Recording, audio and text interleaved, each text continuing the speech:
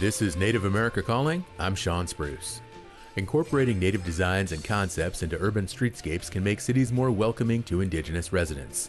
That's the idea from a growing number of architects and urban developers who urge cities to bring in native voices during the planning process for projects both big and small. We'll talk to some planning professionals about the concept of native urban planning and how that might look in your city. We're back after the news.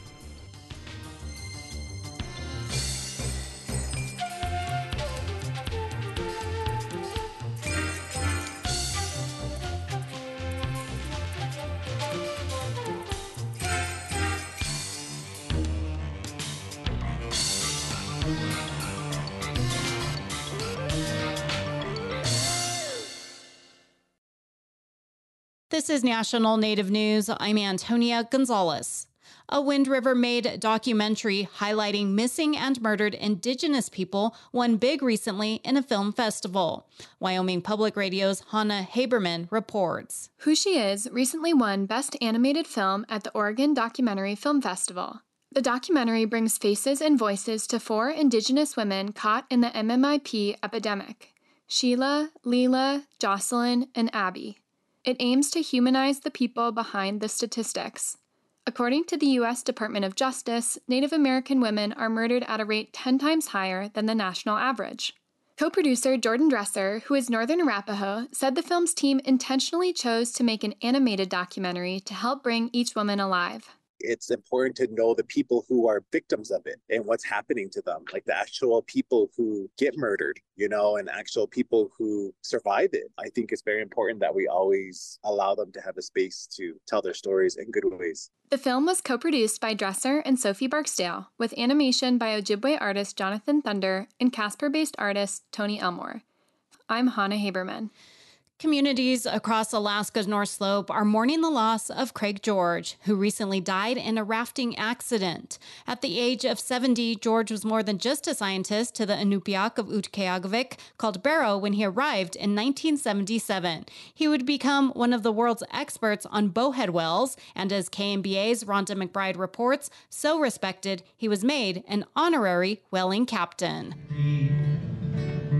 Keep on whaling. Among the many tributes to Craig George on Facebook, you'll find different recordings of him singing this song, which he wrote to celebrate whaling. For Craig George, bowhead whales were more than about research. It's hard to measure the complete impact that Craig had on our lives. Richard Glenn, an Inupiaq whaler and longtime friend, says he admired George's holistic approach to science, that he learned about seals, birds, everything connected to the world of the whale, including people. I think the world has yet to realize, after a career of 50 years almost, what we feel. George was part of a group of scientists who challenged the status quo and went on to prove that native whalers had a better understanding of how to accurately track the whale population than Western science. When the world might have been focused against them, these gentlemen spent their careers corroborating traditional knowledge about the movement of animals, about the population. George would often say he received more from the Inupiat than he could ever possibly give back. And yet we know he's given back so much, taken our traditional knowledge and science to the world stage and defended it. Richard Glenn says Craig George left a body of knowledge that will help North Slope whalers now and into the future do just what his song says. Keep on whaling. In Anchorage, I'm Rhonda McBride. No remains were found at a former Indian boarding school in Genoa, Nebraska. After a 2-week archaeological dig, the Associated Press reports, the team led by the state's archaeologist will now examine data and consider next steps. They also plan to hold a virtual meeting this week with tribal representatives from across the country. I'm Antonia Gonzalez.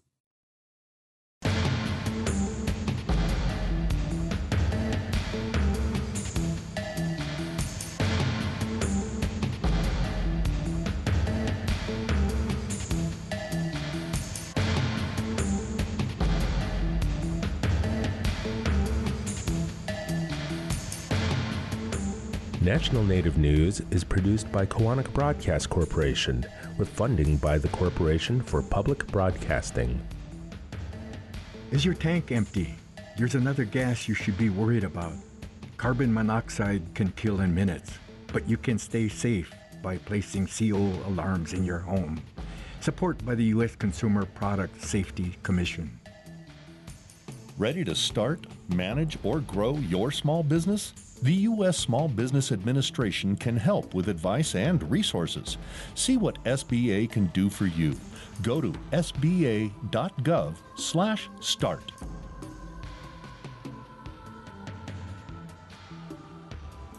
Native Voice One, the Native American Radio Network.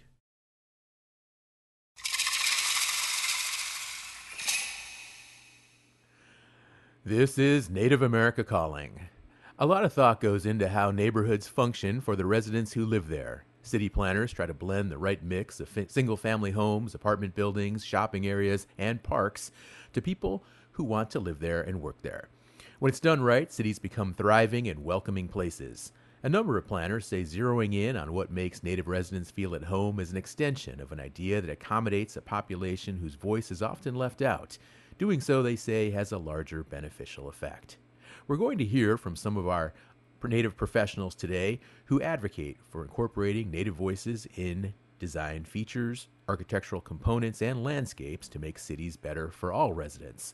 We'll find out what that looks like, how it's been done already in some cities, and some proposals in the works that officials hope will create spaces where Native communities can thrive.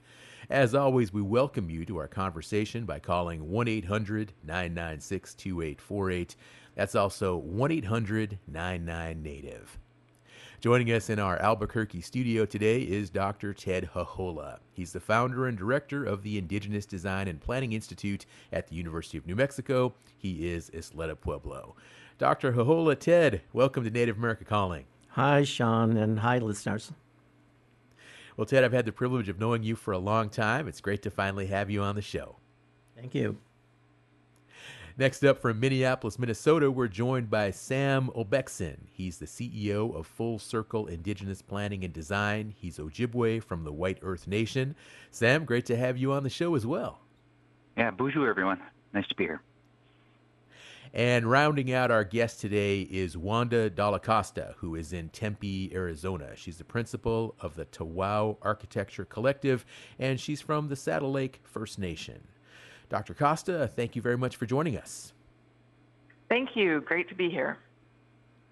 Absolutely. Well, let's get this conversation started, folks. And Ted, I want to begin with you because you've studied indigenous communities around the world. What are the benefits of incorporating Native voices into urban planning specifically?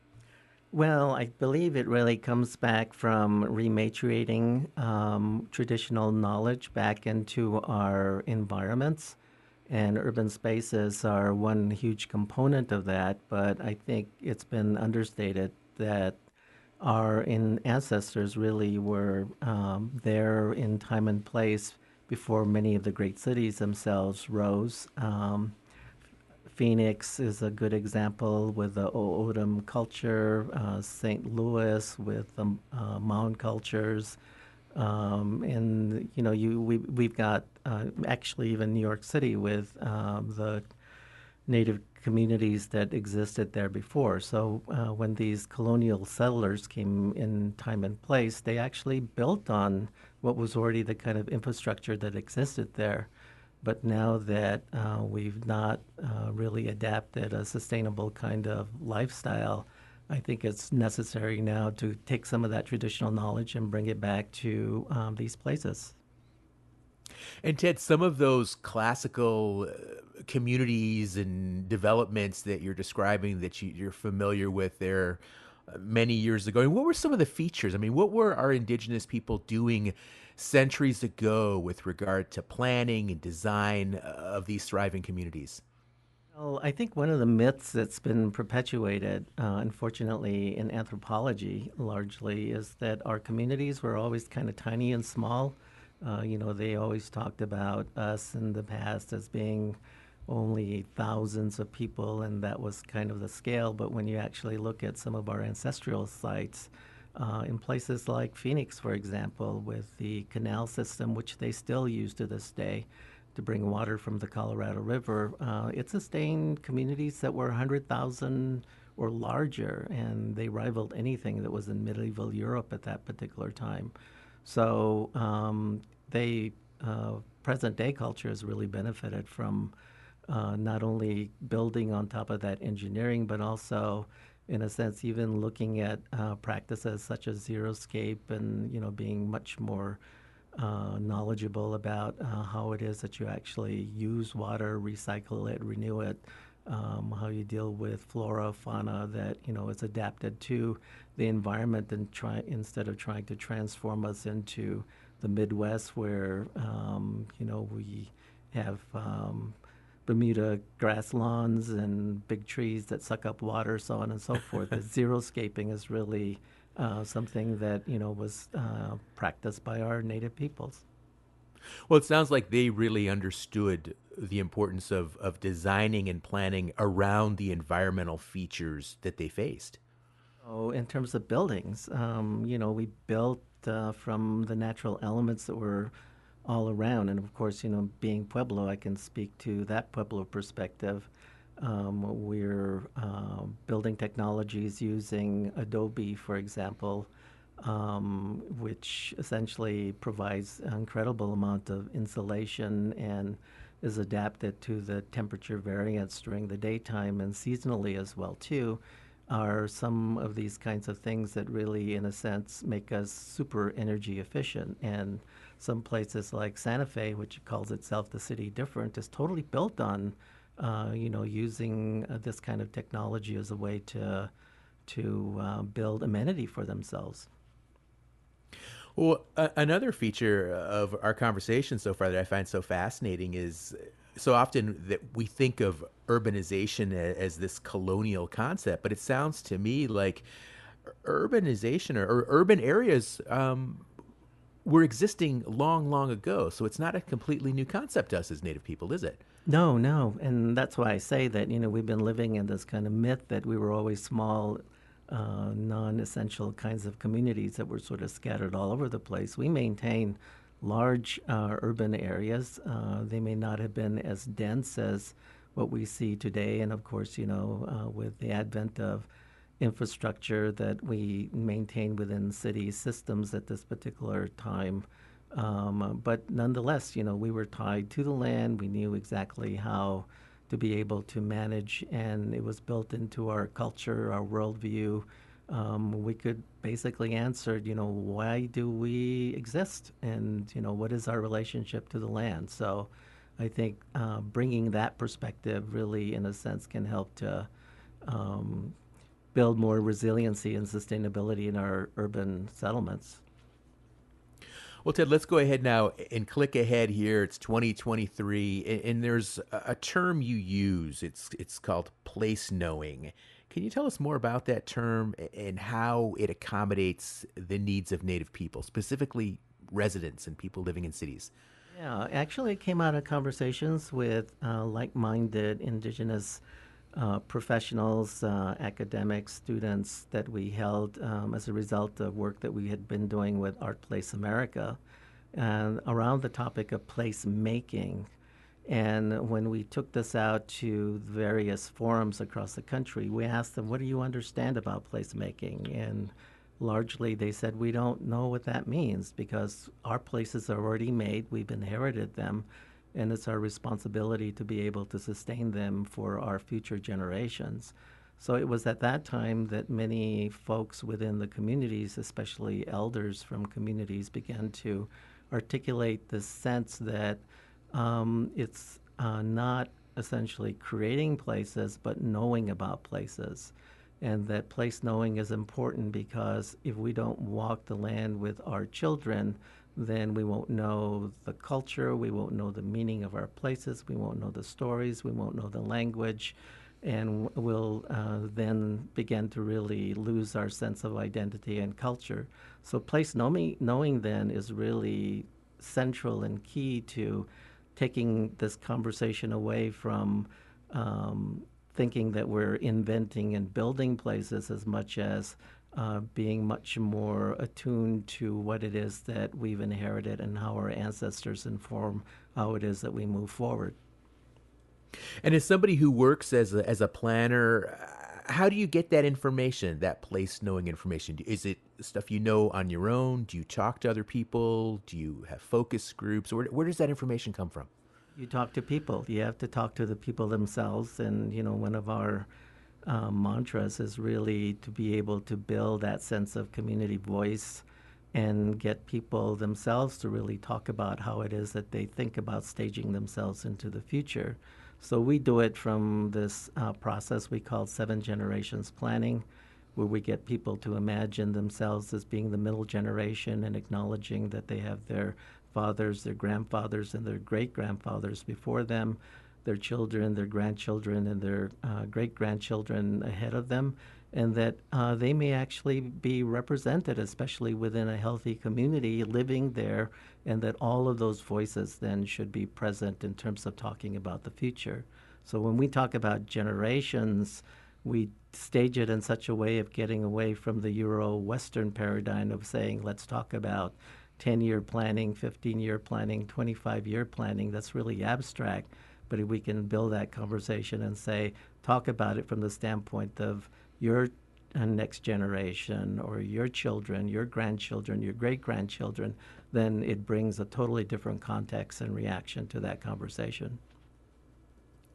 Ted, we're going to have to take a break here in about another minute, but before the show, we were chatting a little bit, and I know you have been at the University of New Mexico now since the early 1980s.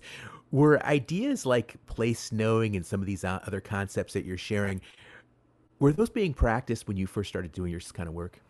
They were there, but I think what we've been attuned to is really beginning to develop the vocabulary and language and staging what is the scholarship and the process around that. So we've just been developing a way that, we can use the language in a process model to help others to articulate what it is that they themselves have already known, but really didn't know how to voice. We are talking about Indigenous planning today here on Native America Calling, and our first guest, Dr. Ted Hahola, is the founder and director of the Indigenous Design and Planning Institute at the University of New Mexico. And an interesting factoid, Dr. Hahola was actually the very first person who was ever interviewed here on Native America Calling when the show started nearly 30 years ago. Folks, a lot more with Dr. Hahola and our other guests when we get back from this short break.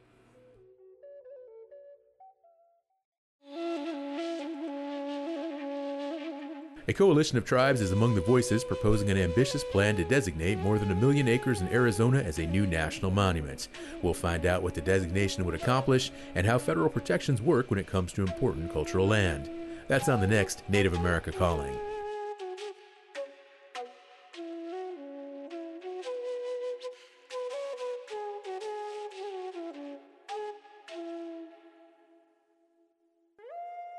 Bonjour. From round dance to the exhibition dance, you always come prepared. Why not the same with your health? Schedule your wellness visits and never miss a beat. Contact your local Indian healthcare provider for more information. Visit healthcare.gov/coverage or call 1-800-318-2596. A message from the Centers for Medicare and Medicaid Services.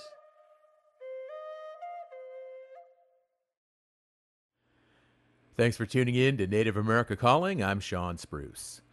What do you love about the city you live in? In what ways could its design or functionality be improved? Today we're talking about urban planning from a Native point of view. Are there ways cities can be more welcoming for Native residents? Let us know by calling 1-800-996-2848. And our first guest, Dr. Ted Hahola, is at the University of New Mexico. And Ted, before we went into break, you talked a lot about the history of Native people and our sense of planning and design and how those skills were manifested many, many years ago. But moving ahead to the present now, and because I think so many of us as residents of cities or even just visitors, we see the finished product, but what we don't see is all the behind the scenes work and effort that gets into building an urban space or a public space like what you've described. So could you tell us a little bit more about what it takes to actually do urban planning today in 2023? What types of tools and equipment or methodologies are used? Yeah, I think, we're getting so much smarter about positioning ourselves in terms of being professionals staging these kinds of developments.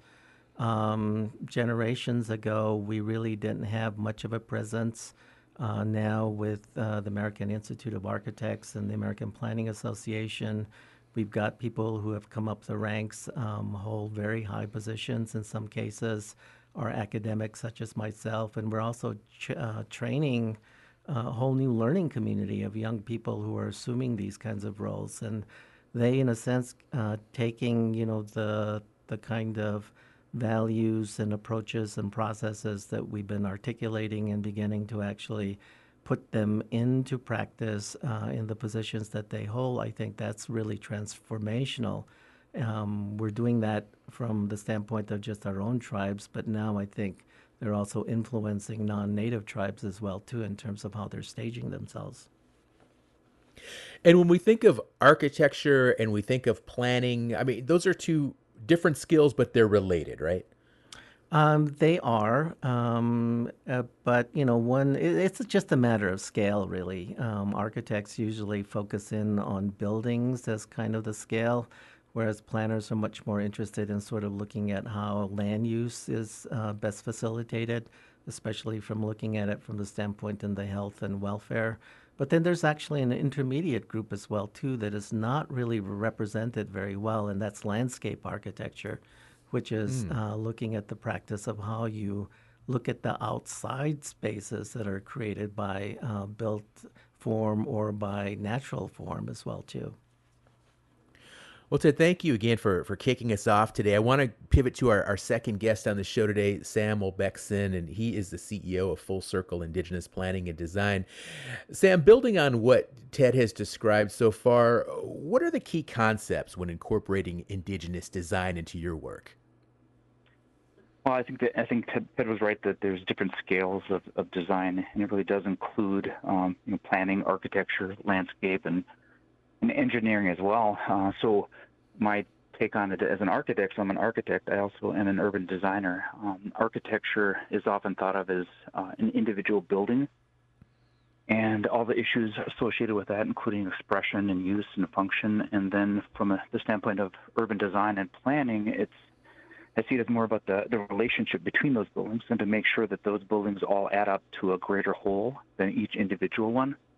And so design, such as landscape architecture, planning, and interiors even, they all add up to a sense of the bigger purpose, which is community building. Mm-hmm.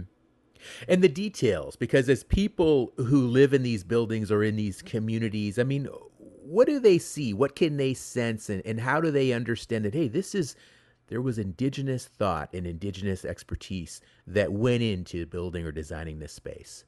Yeah. I mean, one thing that's incredibly important, and I'm able to work with tribes around the country, but each individual tribe or each individual urban community has its own identity, its own history, its own communities. For example, Minneapolis is one of the largest and most tribally diverse communities, urban communities in the country. And when you design for a place that has many different tribes, that's one set of circumstances. If you do urban design and planning on a reservation, you can usually focus on their individual identity. But that identity is expressed in a number of ways. One is just simply, what do you see? What do you see when you approach a building? But that in turn creates a number of different things. That's, everything from the experience of parking or taking mass transit. What is the landscape that you see in front of it? Are there indigenous plants that you recognize as being part of your culture? Is the color, the materials, the shape of the building, is that indicative of your tribal identity? And then as you enter the building, what do you see? What do you hear? What do you smell? What do you feel? And do you feel at home? Do you see the shapes, the patterns, the colors, the history, the cultural ways of life in the building.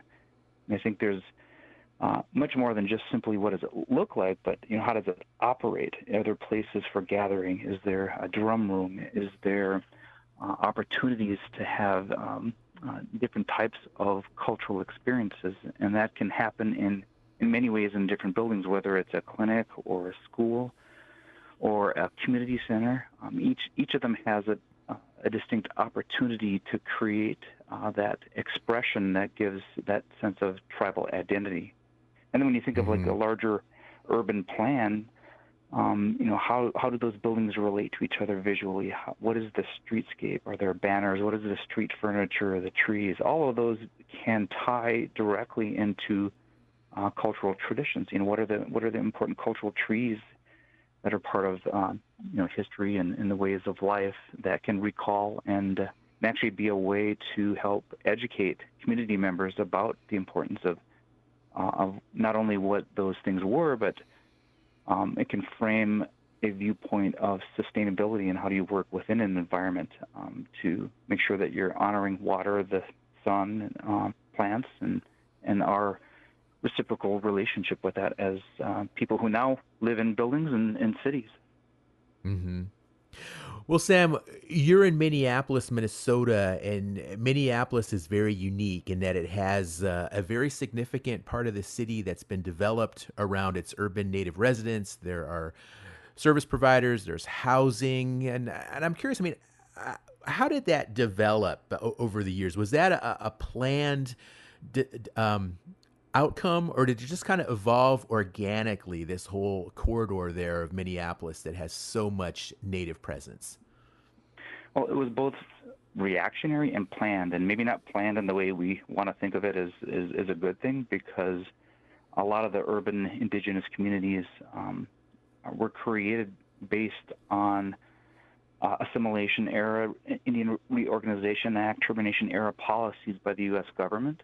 And so many reservations were set up to fail. And then there were many policies beyond the reservations being set up that were designed to specifically undermine and weaken them. The Indian Relocation Act of 1956, its attempt was to get people off of reservations into urban areas with the empty promise of jobs and a better life in these cities. And so Minneapolis is one of them. And then all over the country, there were actually handbooks that were put out there, how to get Native people off of reservations in the city, assimilated. And in Minneapolis, the people who came down for that, including one of my grandfathers, it all coalesced around Franklin Avenue because, as your friends and family start coming down, you start to live next to each other, and then Franklin Avenue just kind of organically grew out of a response to those relocation attempts.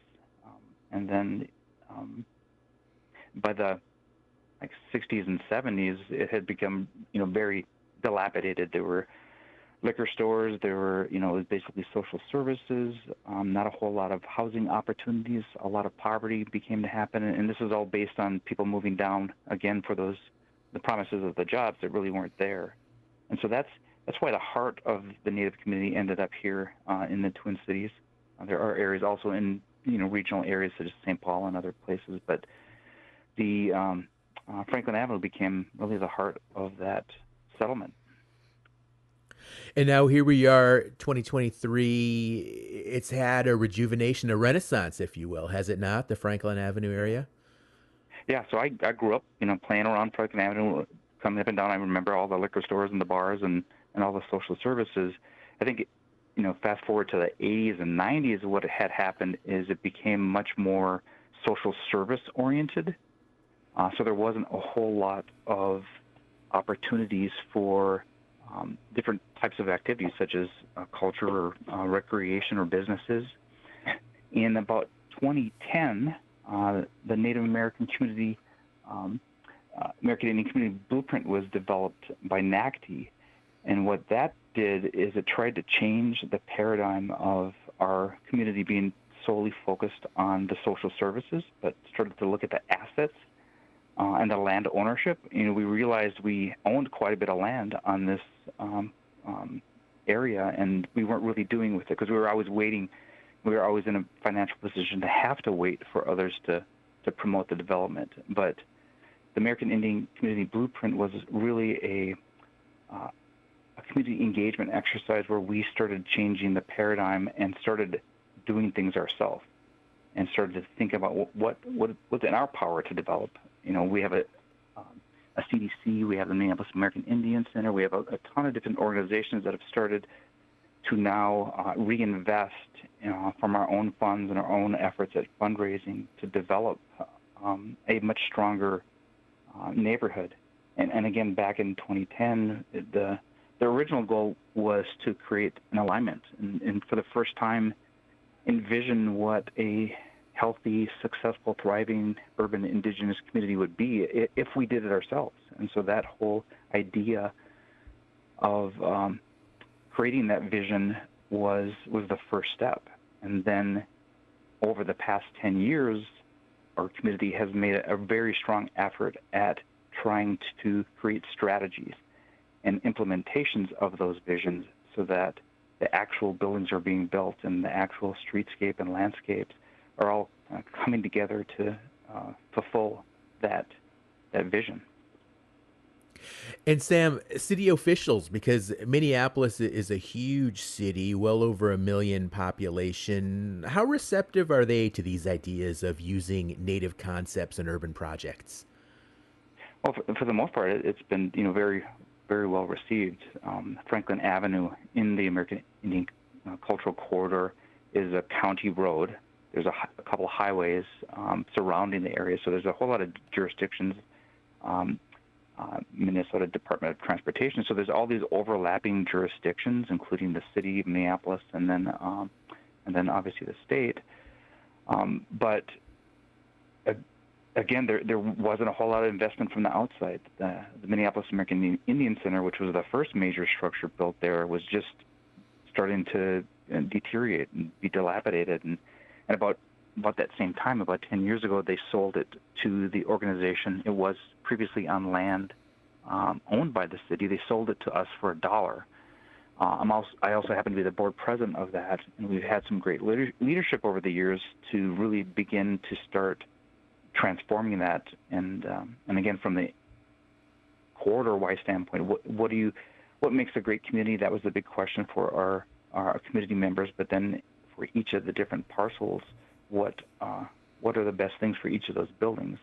And so far, that the city and the county and everyone has been in support of that. We've gotten different grants, such as the Great Streets grants that happened about maybe 8 or 10 years ago, where we started doing urban design and actually started drawing the ideas from the American Indian Community Blueprint, and then that has given us with a framework to fundraise and promote the rest of the buildings that are being built in the corridor right now. So in general, there's often a hands-off approach. There's been a lot of support. We have, like other cities, a very tenuous relationship with certain jurisdictions and how we're policed, and all those issues create urban challenges like in any other community. But the important thing that we found as a community with all dozens of great Native American nonprofits and other organizations is that when we do it ourselves and we take the initiative, that's when we're actually making the change happen. Thank you, Sam. I want to pivot now to our third guest, Wanda Dalla Costa, who is in Tempe, Arizona. And again, she is the principal of Tawau Architecture Collective. And Wanda, this discussion really jibes with some work your firm has done, because I understand you've developed an indigenous urban design guideline or a set of guidelines. Can you talk about those? Yeah, absolutely. So, I'm very happy to be on board here with Sam and Ted, because I know them both and love their work. So very happy to be on this conversation. But just to let you know, what we did is we actually applied for an NEA, the National Endowment for the Arts Our Town grant. And through that grant, we were able to engage a series of artists from each of the communities. Hang on one second. Apologies. We were able to engage the artists from each of the local communities, and what we did is we kind of stood back and said, you know what, if you were going to develop cities for principles for city developments of the future, what would they look like?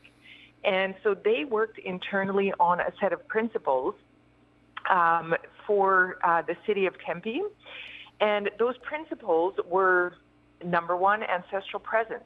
Number two, culturally significant sites. Number three, focus on the natural environment. And number four, expression through artists and creatives.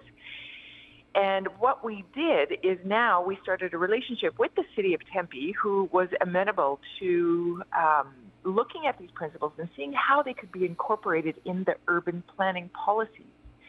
And all of this work, and I'm sure Ted and Sam know what I'll refer to here, all of this work was inspired by something that came out of Auckland, New Zealand, which is called Te Ranga.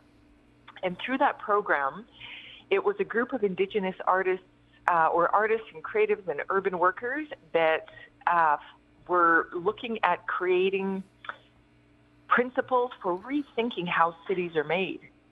And they did tremendous work, and that's available online, and that was the model that we used to create principles for Tempe. And now I would say after that, since we did it once, we're now being asked in a few other places, everywhere from the Indigenous community in the city of Toronto to the Indigenous community in the city of some cities in California, to bring that similar type of thinking to additional cities.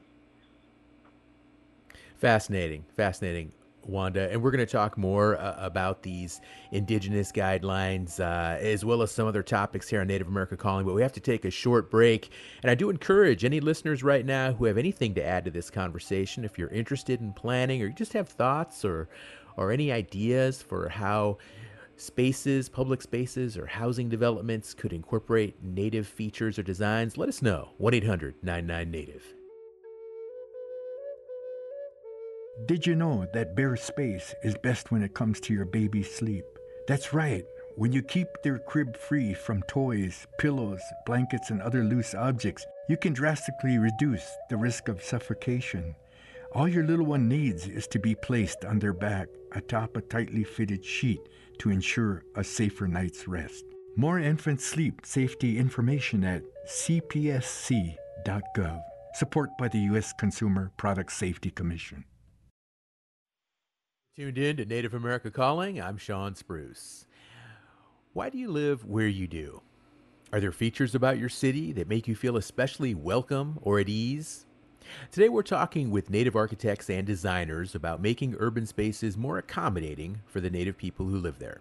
If that's a concept you value or can offer insights on, give us a call at 1-800-996-2848 and share your comments on the air. That number again, 1-800-99-NATIVE.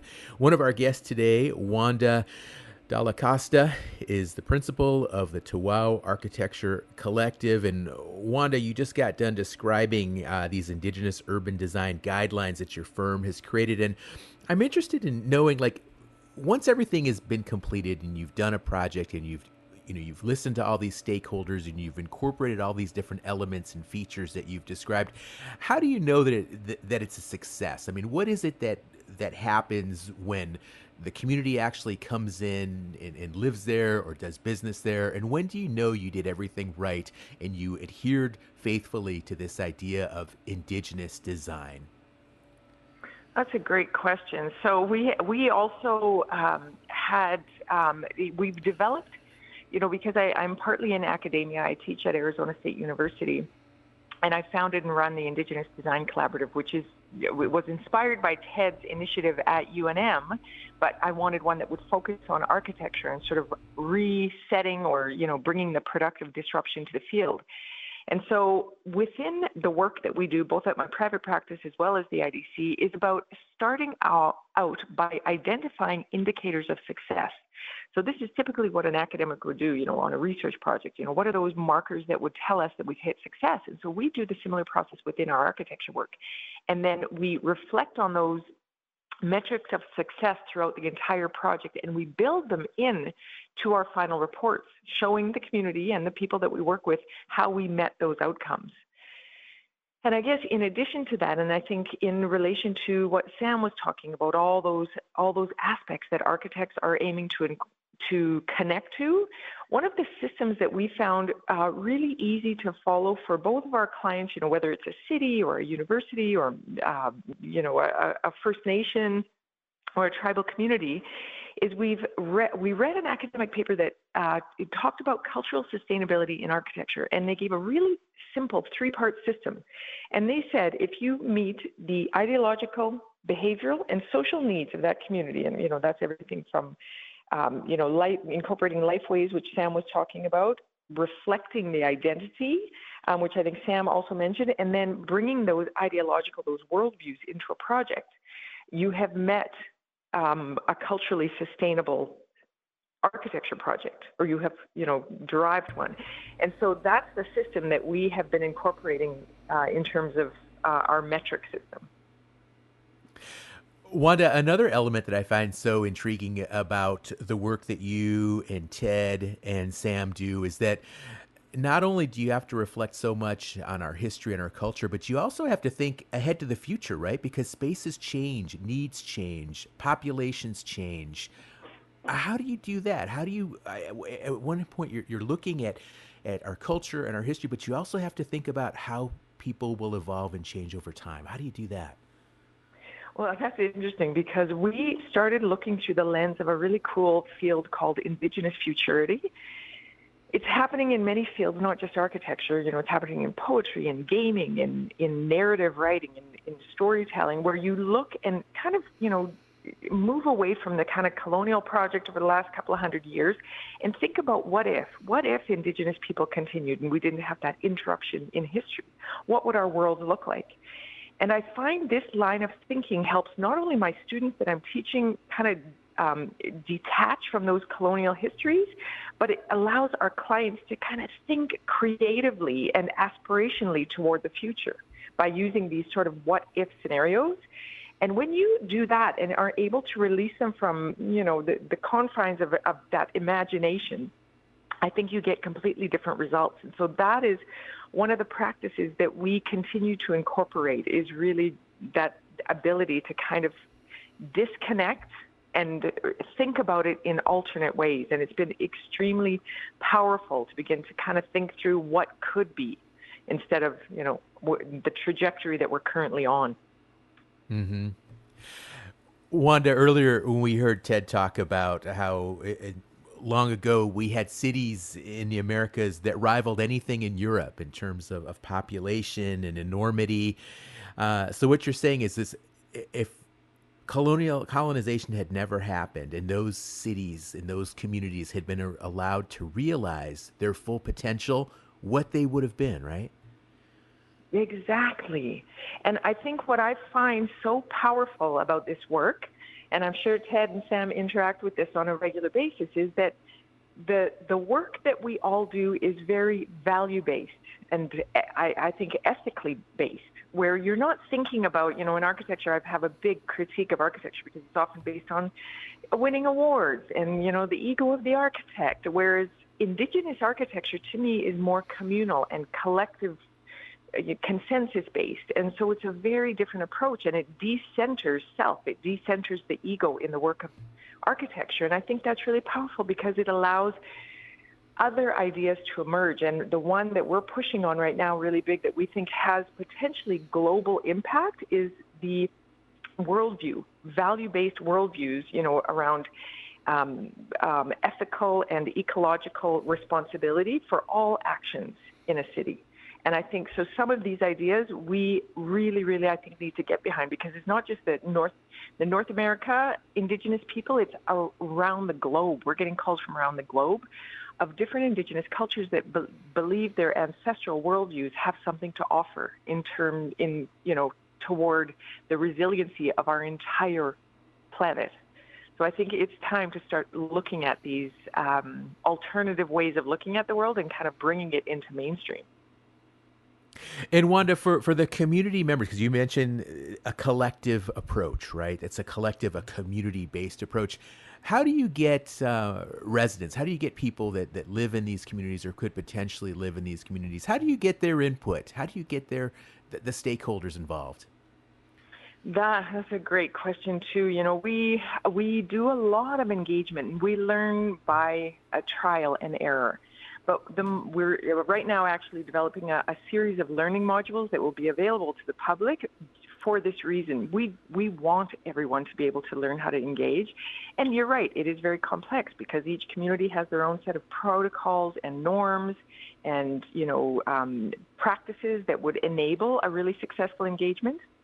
But I think some of the tips and tricks is, we start very early. We make sure we align with the local community to make sure we know who should be sitting at the table, maybe start a little advisory group so that it can guide us through the entire project.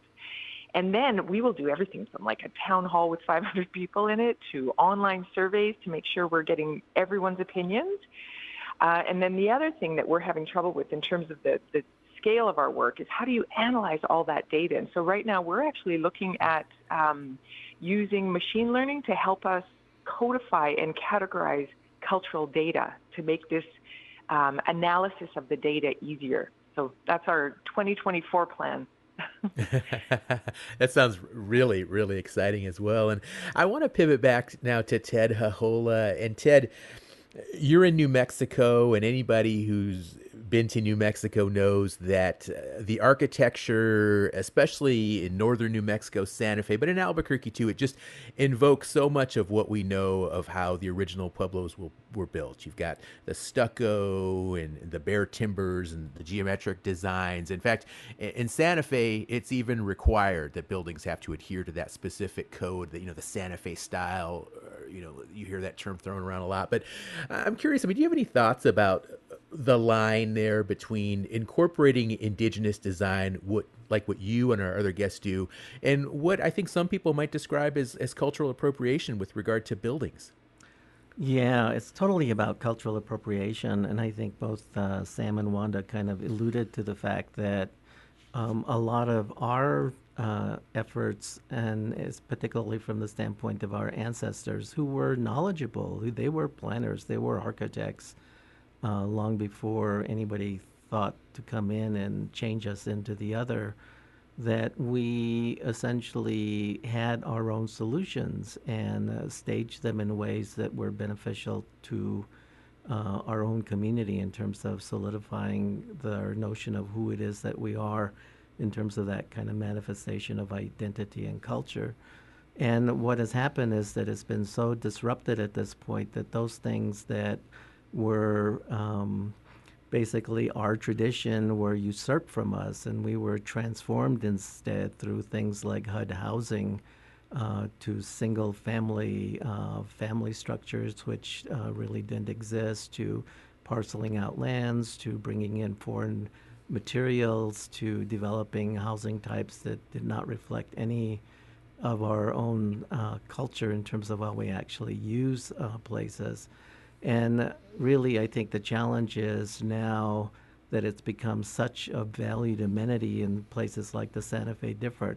Why the heck are we still working with this outmoded HUD housing type of structure when our houses originally were so beautiful and so adapted to the places? And we need to bring that back into our own communities. And that of itself is also a huge, enormous struggle. And I want to go back to Sam, because Sam, you've addressed some of these issues with regard to housing and the old HUD designs, have you not, in your own work? Yeah, absolutely.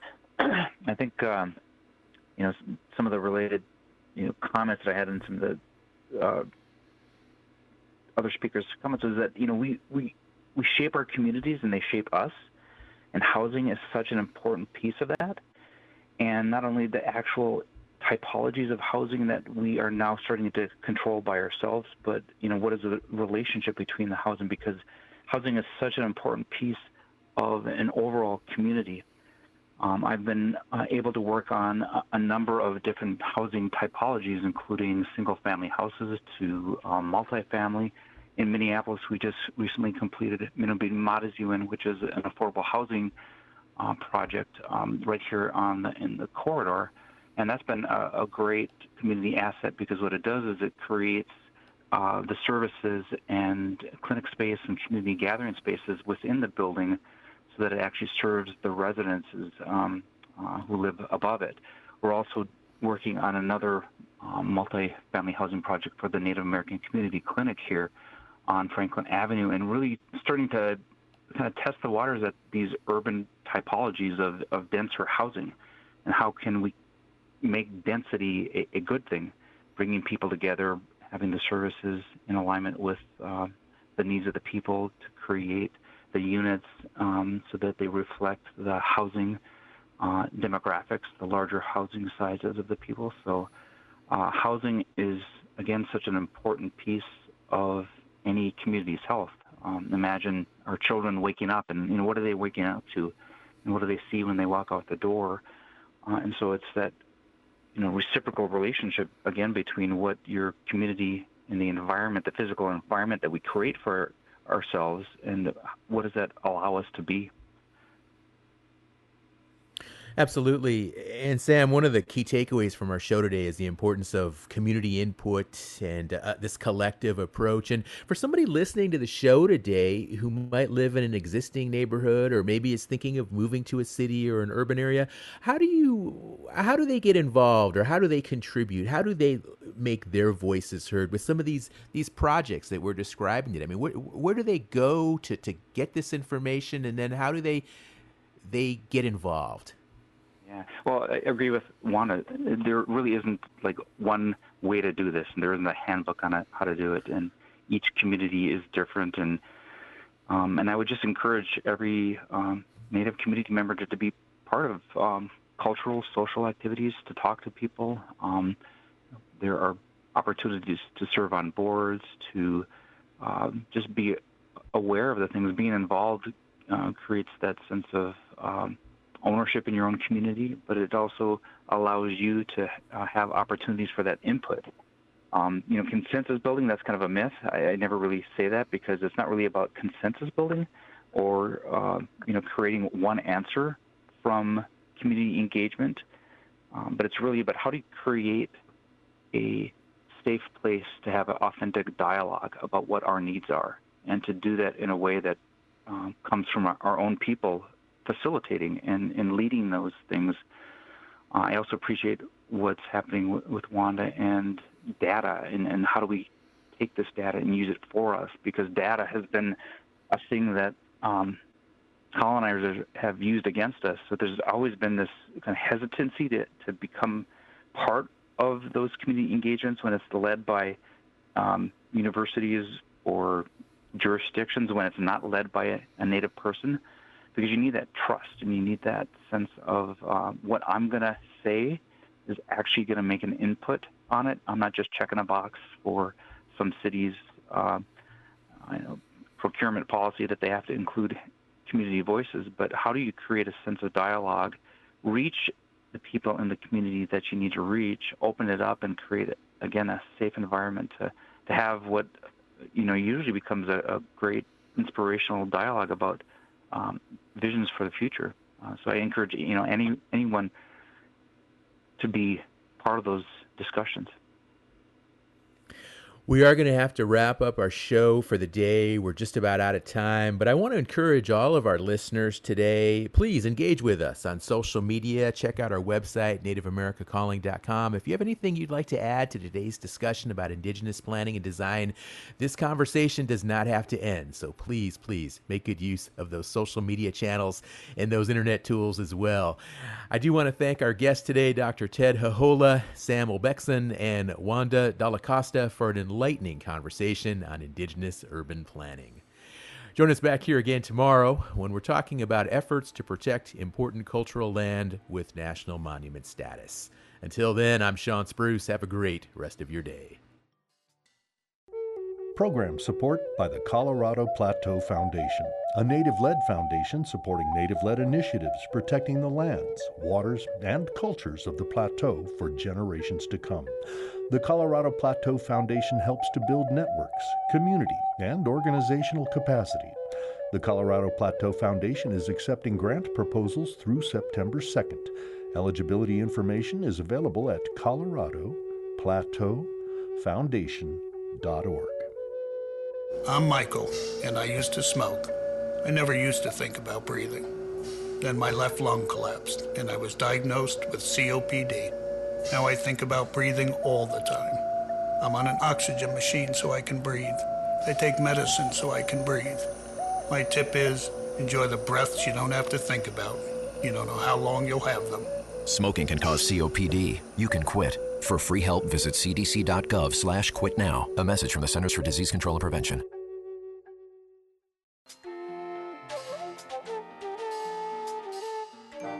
Native America Calling is produced in the Annenberg National Native Voice Studios in Albuquerque, New Mexico by Koahnic Broadcast Corporation, a Native nonprofit media organization. Funding is provided by the Corporation for Public Broadcasting with support from the Public Radio Satellite Service. Music is by Brent Michael Davids. Native Voice One, the Native American Radio Network.